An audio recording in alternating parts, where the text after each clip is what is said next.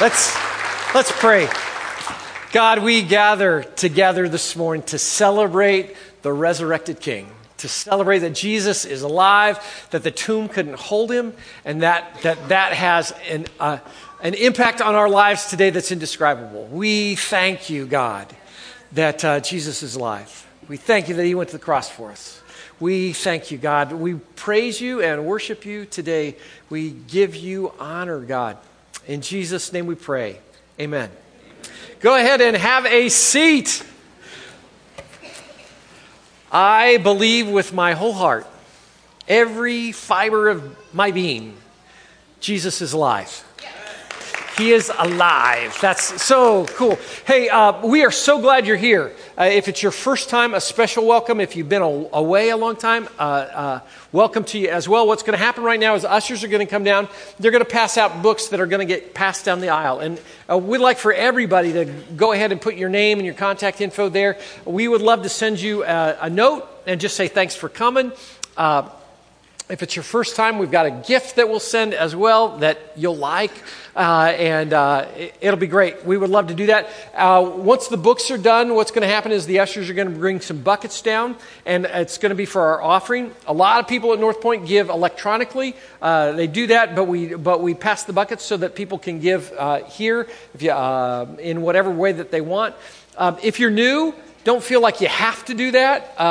Don't feel like there's any sense of obligation or anybody's going to be watching. That's not true at all. If you want to give, that's a cool thing. We give because God has given so much to us. And he has blessed us in incredible ways. And so if you want to give and share in the offering, that would be way cool. As I thought about, stop for a second. If you're here for the first time or whatever, you haven't been here for a while, take out your smartphone and download the North Point app, if you would. If you go to Play Store or the iStore or whatever, you can download the North Point app, and there'll be stuff on the screen that comes behind me that has fill-in-the-blank stuff. You can write that. Keep the notes for the message. Let me just say this in advance. If you download the app right now, feel free to do that. Nobody will think you're weird. We'd love it, actually, if you do. If you download it, you may have to just kind of play around in it a little bit and refresh it to get today's message, because it brings up a message that's from several months ago, and it just takes some time to cycle through. So there you go.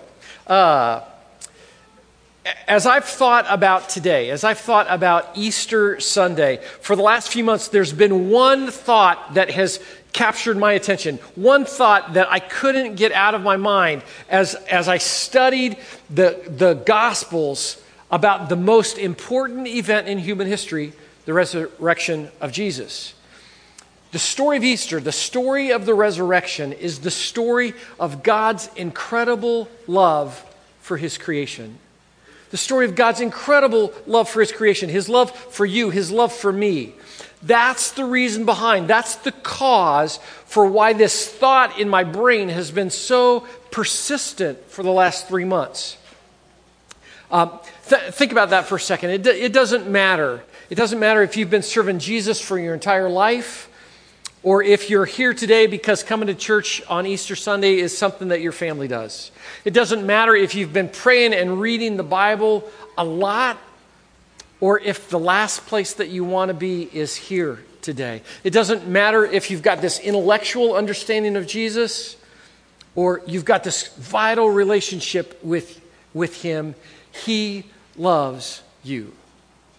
He loves you. No matter what, from the beginning of your life, he has loved you. He's loved you through the good times and the bad, through the times that you've acted stupid and your life's been a mess. He's loved you when you've been hurting. He's loved you when you've experienced success. God loves you. God loves you. That's the reason that there's this thought that I've not been able to get out of my brain. When you think about Jesus and his life, and you think about when it comes down to the last week of his life, that week that begins with this growing tension between Jesus and the religious leaders, that begins with the foreshadowing music as Jesus comes into town for the triumphal entry. He's He's the conquering hero that comes in. All of Jerusalem is ready to come out and greet him and crown him king, make him king. Everybody except the religious leaders. Within a day, Jesus goes into the temple, into the holy place designed for the worship of God. And he discovers that holy place, that place set aside for worship, has become kind of a cross between Family Dollar store and a yard sale. And when Jesus discovers that, he goes ballistic. He goes crazy. He takes out a whip and he turns over the tables and he snaps the whip and clears everything out of there.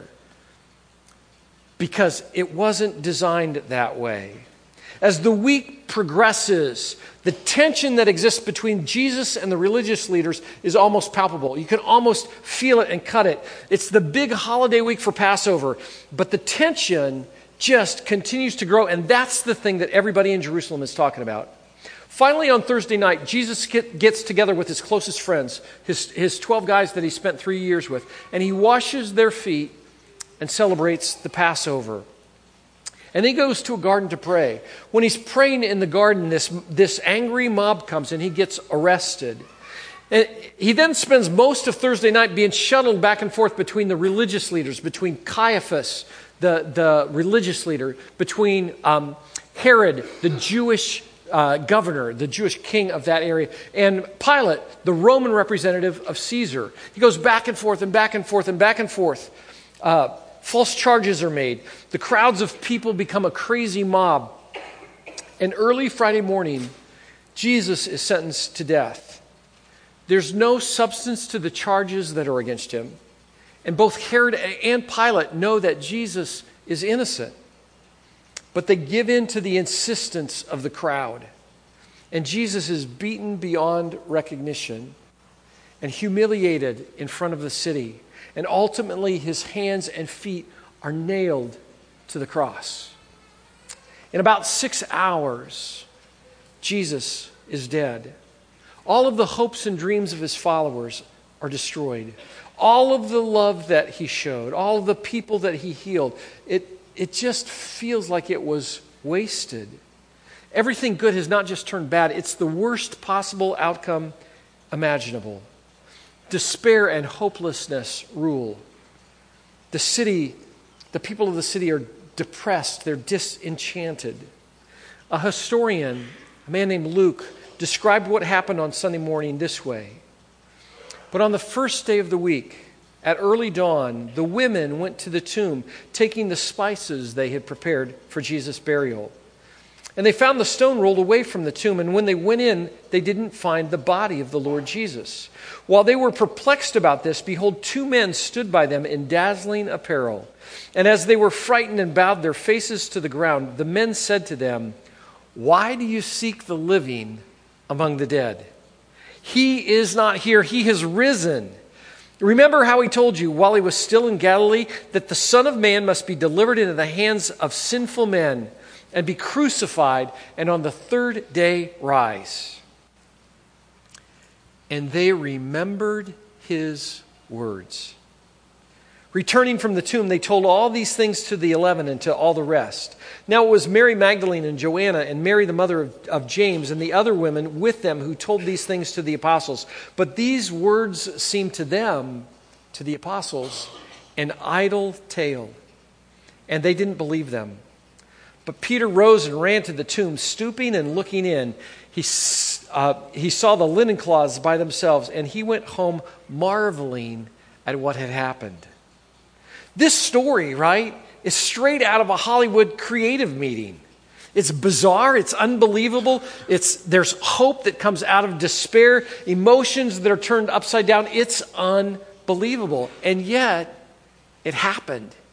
It's the story of Jesus' resurrection. In their despair, the women remembered the words of Jesus. The Son of Man must be delivered unto sinful men and be crucified, and on the 3rd day rise.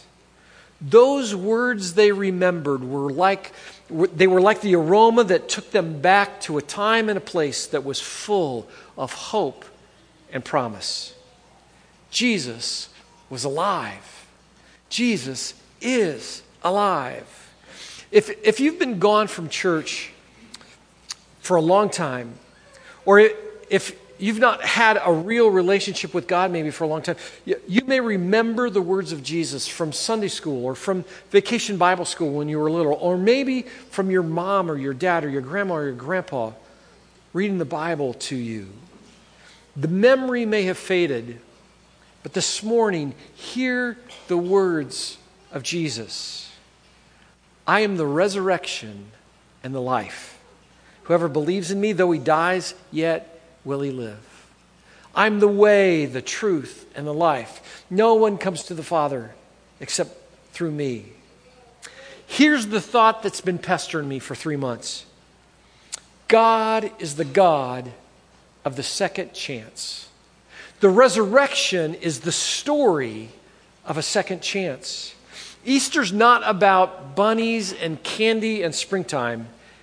It's about a second chance. Let me show you what I mean. There are a couple of characters in the account of the crucifixion of Jesus that are critical to the plot line.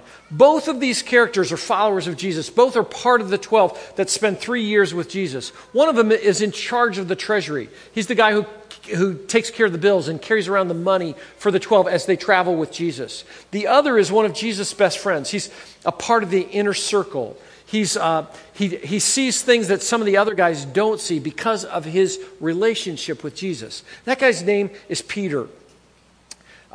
Peter was a strong leader. He had strong opinions. He wasn't afraid at all to say what he thought. He was a successful businessman. He was a leader in his hometown. He was probably the guy who sat front and center every time that Jesus taught, absorbing every word. Peter was the guy who, when the disciples were out on the Sea of Galilee and the storm was brewing, it was the middle of the night, and there was this figure that looked like a ghost that was walking toward them. Peter was the guy who said, Jesus, if that's you, tell me to come. And Jesus said, Peter, come. And Peter stepped out of the boat onto the water and walked on the water in a way that we can't even wrap our brains around, until he took his eyes off Jesus and became afraid and began to sink. Peter was a guy of conviction and passion and resolve. Peter was the guy after the Passover meal when Jesus predicted his death. Jesus said, I'm going to die.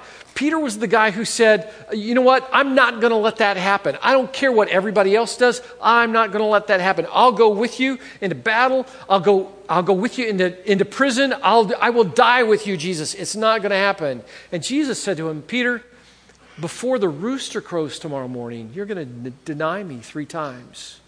Peter was this guy so full of resolve. So when the mob came to arrest Jesus in the garden that night, Peter draws his sword and swings it at one of the guys in the crowd and cuts off his ear.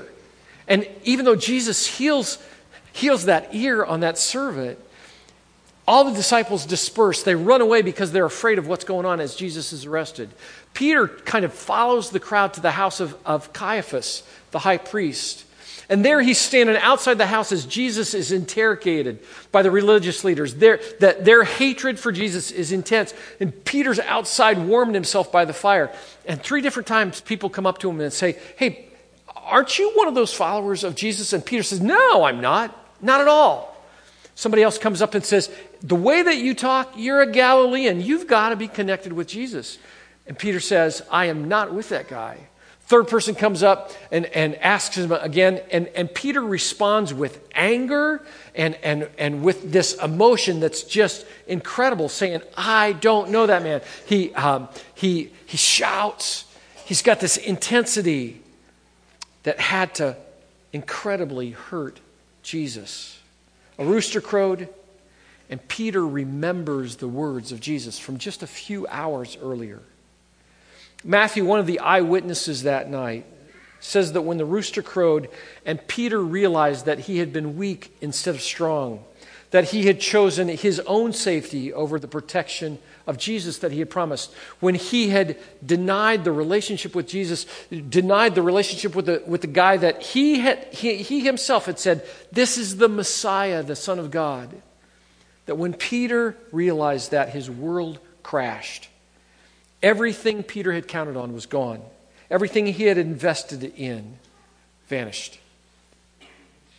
And Matthew says that Peter wept bitterly.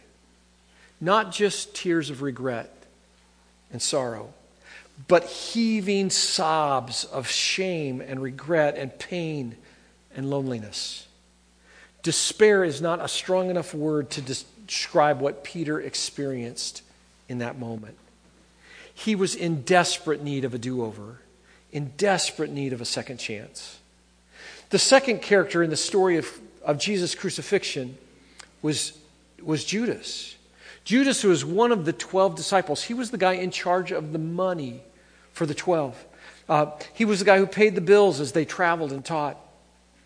The day before Jesus' big entrance into Jerusalem, what we call the triumphal entry, Jesus is in Bethany, and the scripture tells us about the party that they hold in Jesus' honor. At this party for him on Saturday night, a woman comes and takes a fabulously expensive bottle of perfume and pours it on Jesus' feet as they eat, and then wipes that perfume off Jesus' feet with her hair in an incredible display of honor and humility and worship. Judas sees that and he gets torqued. He gets angry because he realizes how much that perfume cost. And he thinks, if that perfume had been sold, we could have put that money in the treasury and I could have used some of that for me. That was Judas. As the hatred of the religious leaders intensified for Jesus, Judas recognized what was happening. He recognized there was an opportunity for himself to make a little money on the side. Just a few days later, a day before Passover, he agrees to turn Jesus over to the religious leaders, and they agree to pay him 30 pieces of silver. We don't know exactly what the buying power of 30 pieces of silver was at that time in Palestine. If the value was comparable to what it is today, the value, depending on the size of the coins, was somewhere between $90 and $3,000. Not much money for a man's life.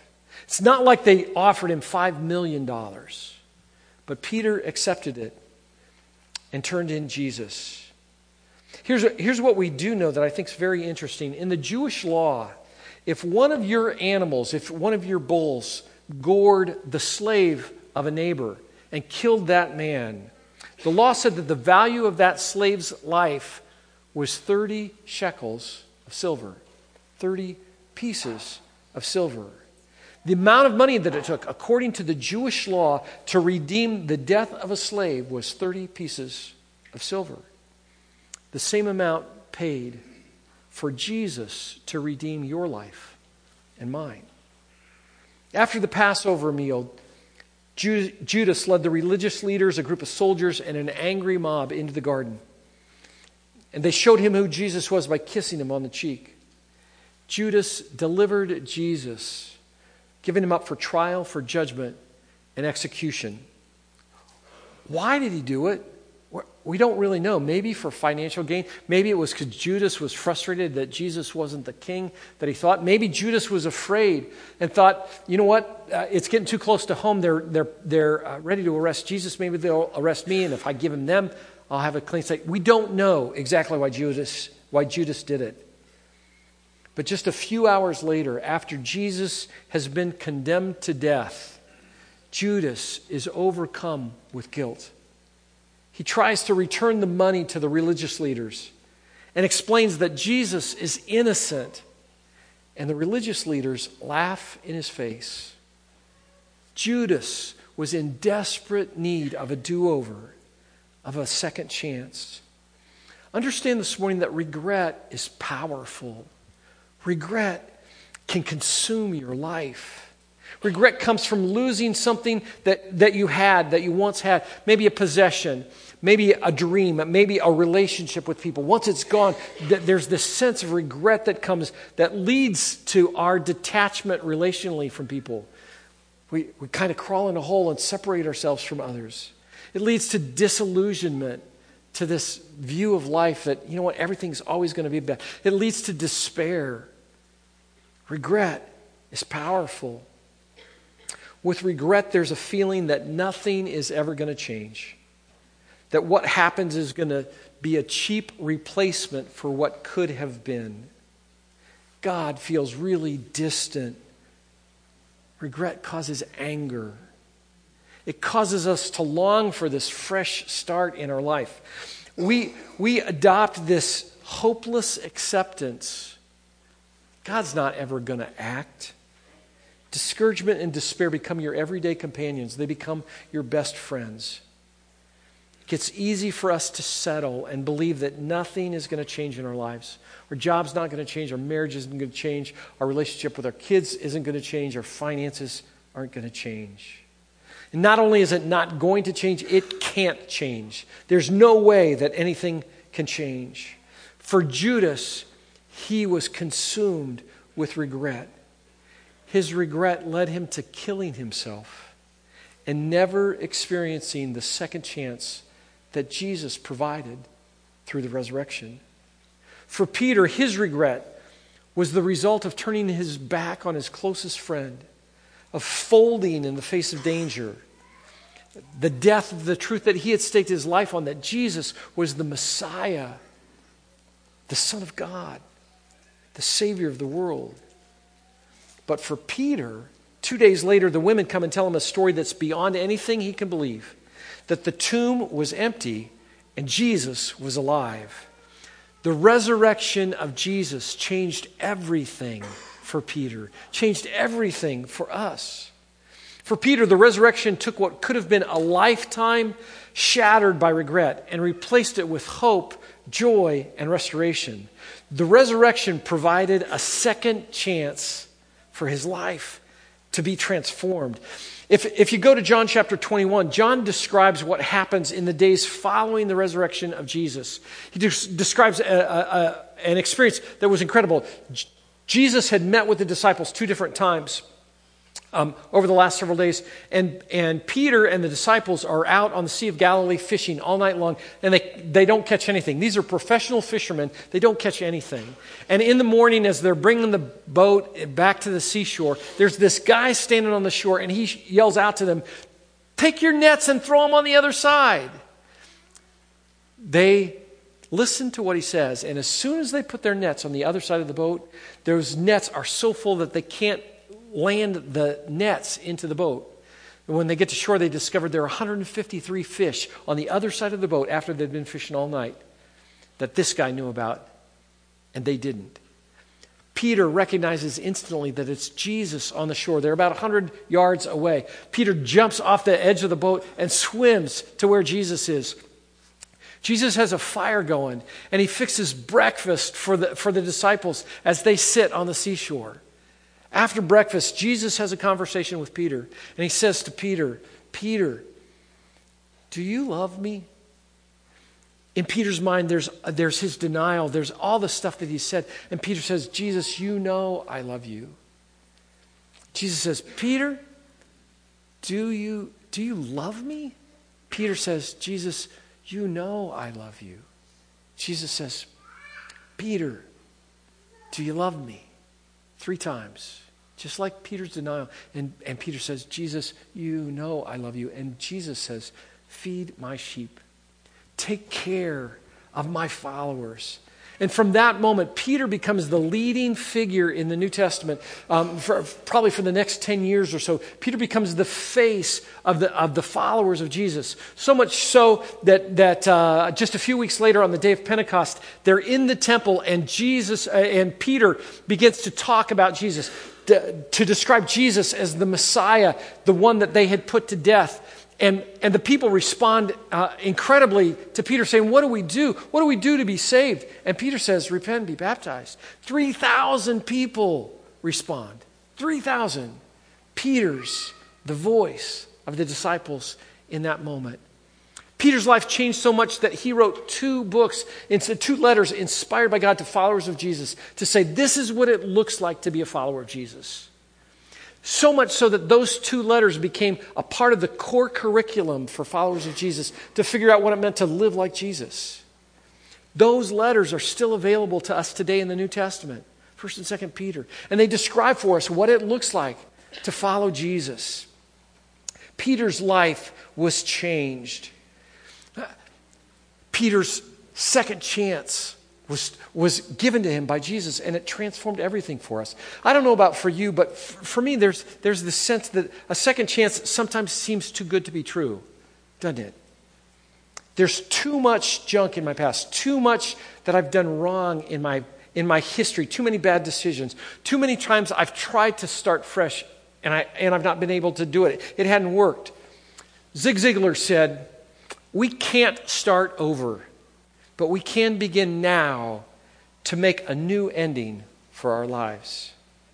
Hear me, you can't change your past, but you can create a new end to your story. You can't go back and rewind time, but you can look to the empty tomb of Jesus, take the second chance, and start fresh. Mike Foster said it well. There's nothing in your life so lost that God can't find it. Nothing so broken that God can't fix it. Nothing so dead that God can't bring it back to life. Amen. You know, just about a year ago, I made a new friend. A guy came to church for the first time, and he just seemed really out of place, like he didn't know what to do. As I got to know him and heard his story, it was a pretty incredible story. In the early 1980s, he came home from work one day and found one of his friends in bed with his girlfriend. That night, he got drunk and went out and shot and killed that friend. He was convicted of murder and sentenced to life in prison. 32 years he's been in prison in the state of Michigan. And just about a year ago, last June, he was released. The third Sunday, he was out of prison. He was here at North Point to worship God, to share that he'd been given a second chance. He was really awkward because he'd been in prison for 32 years. But God gave him a second chance, and Robert found Jesus in prison. Incredible story. I got another friend that she wrote down her story for me. This is what she wrote. Last January, like millions of others, I made a New Year's resolution. I knew things had to change, but I wasn't sure how. I was deeply wounded, fatigued from running from a painful past, and I couldn't continue down the road of suffering and silence anymore. My life had been numbed by drugs and alcohol, by sleeping with men I didn't hardly know, by bad health, by destructive eating habits, by insomnia, and lots of moves across the country. My life was a mess. By late summer, I found myself slipping into deep depression because the promises I had made in January I had not kept. I distanced myself from those closest to me. I was desperately looking for help, but I couldn't see any hope for change. As fall approached, I remember seeing a post on Facebook for a study group at North Point for women who had had abortions called Awaken. I didn't feel my past abortions were part of the root cause of my pain, but I had nowhere else to turn. After I failed to follow through with a plan to commit suicide on my 24th birthday, I thought Awaken might be my second chance. Something kept telling me to hold on a little longer. When I met with the leader for the first time, I felt nothing but love and acceptance. She kept reminding me that God loved me, though I felt those were just words at first. I didn't think Awaken would help, but it was so much more than I ever imagined. Within a few weeks, I experienced a huge shift in my life. I gained my life back, my passion, my love, my acceptance, and most importantly, I finally grasped the love of God. Not only did I find complete healing from my own mistakes and regrets, but I also learned how to forgive others who had abused me years earlier. Because of Jesus, my life changed completely in ways I never knew possible. I felt a huge weight lift that I wasn't even aware I carried. I see God's amazing work in my life, and I truly know He loves me and has forgiven me. For the first time, I can honestly say, I feel no burden or shame. The story, the power of a second chance. I want to share just one last story. Friends of mine, Tim and Courtney Chanter. If you've been a part of North Point for a long time, you know that Tim and Courtney are missionaries from North Point to Papua New Guinea. 11 years ago, they left this part of the world and went to Papua New Guinea into the bush to share the love of Jesus with a tribe of people called the Yembi Yembi. That they spent lots and lots of time translating Scripture, translating the Bible into the language of the Yembe so that they could learn firsthand who Jesus was and how much he loved them.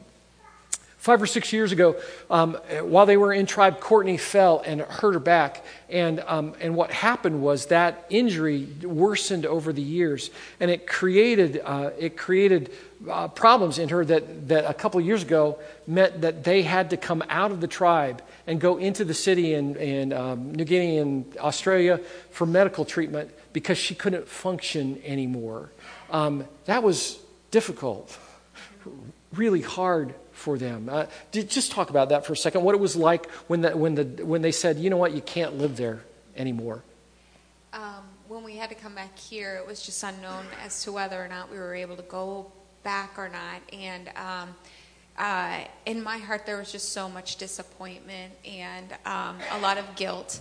I think I was believing the lies of Satan, telling me that it was because of me that the Yembes are not getting the truth that they need. And, being the only two people on this planet to be able to give these people this truth that they need. And I was pulling us out. I felt a burden of guilt. Do you sense that? For a year, they're there in that part of the world but can't be there. And then they come back here. And last June, moved back to Michigan for medical treatment, for medical help, so that Courtney's body could get fixed. And for the last, 6-8 months, somewhere in there, she's done all the stuff. She's gone to the doctor. She's done all the treatment, done the exercises, changed the diet, done all that stuff. And while there was progress, one of the things that had happened as a result of the injury was Courtney had severe headaches that lasted 24 hours a day, nonstop, and she'd had these headaches for 3 years. Unbearable. Really difficult, raising 3 boys, being a wife, a mom, really tough stuff. About 6 weeks ago, Courtney had an MRI to check and see, maybe there's a tumor in there. They've done all kinds of stuff, and the MRI came back clean. Tim says that they didn't find anything there. A beautiful brain.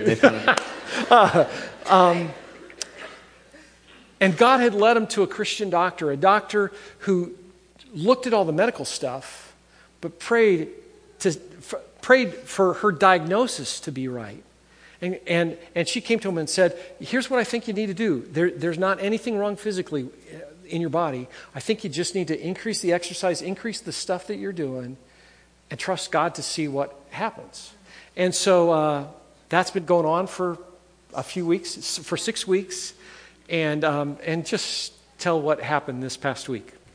I've been headache-free for almost a week now. No headaches at all. It started as a few hours, and so now it's a continual thing with just a little smattering here or there. And the really cool thing about Tim and Courtney's story is that over the last year, they really had kind of accepted there's no way that they'll ever go back to the Yembe.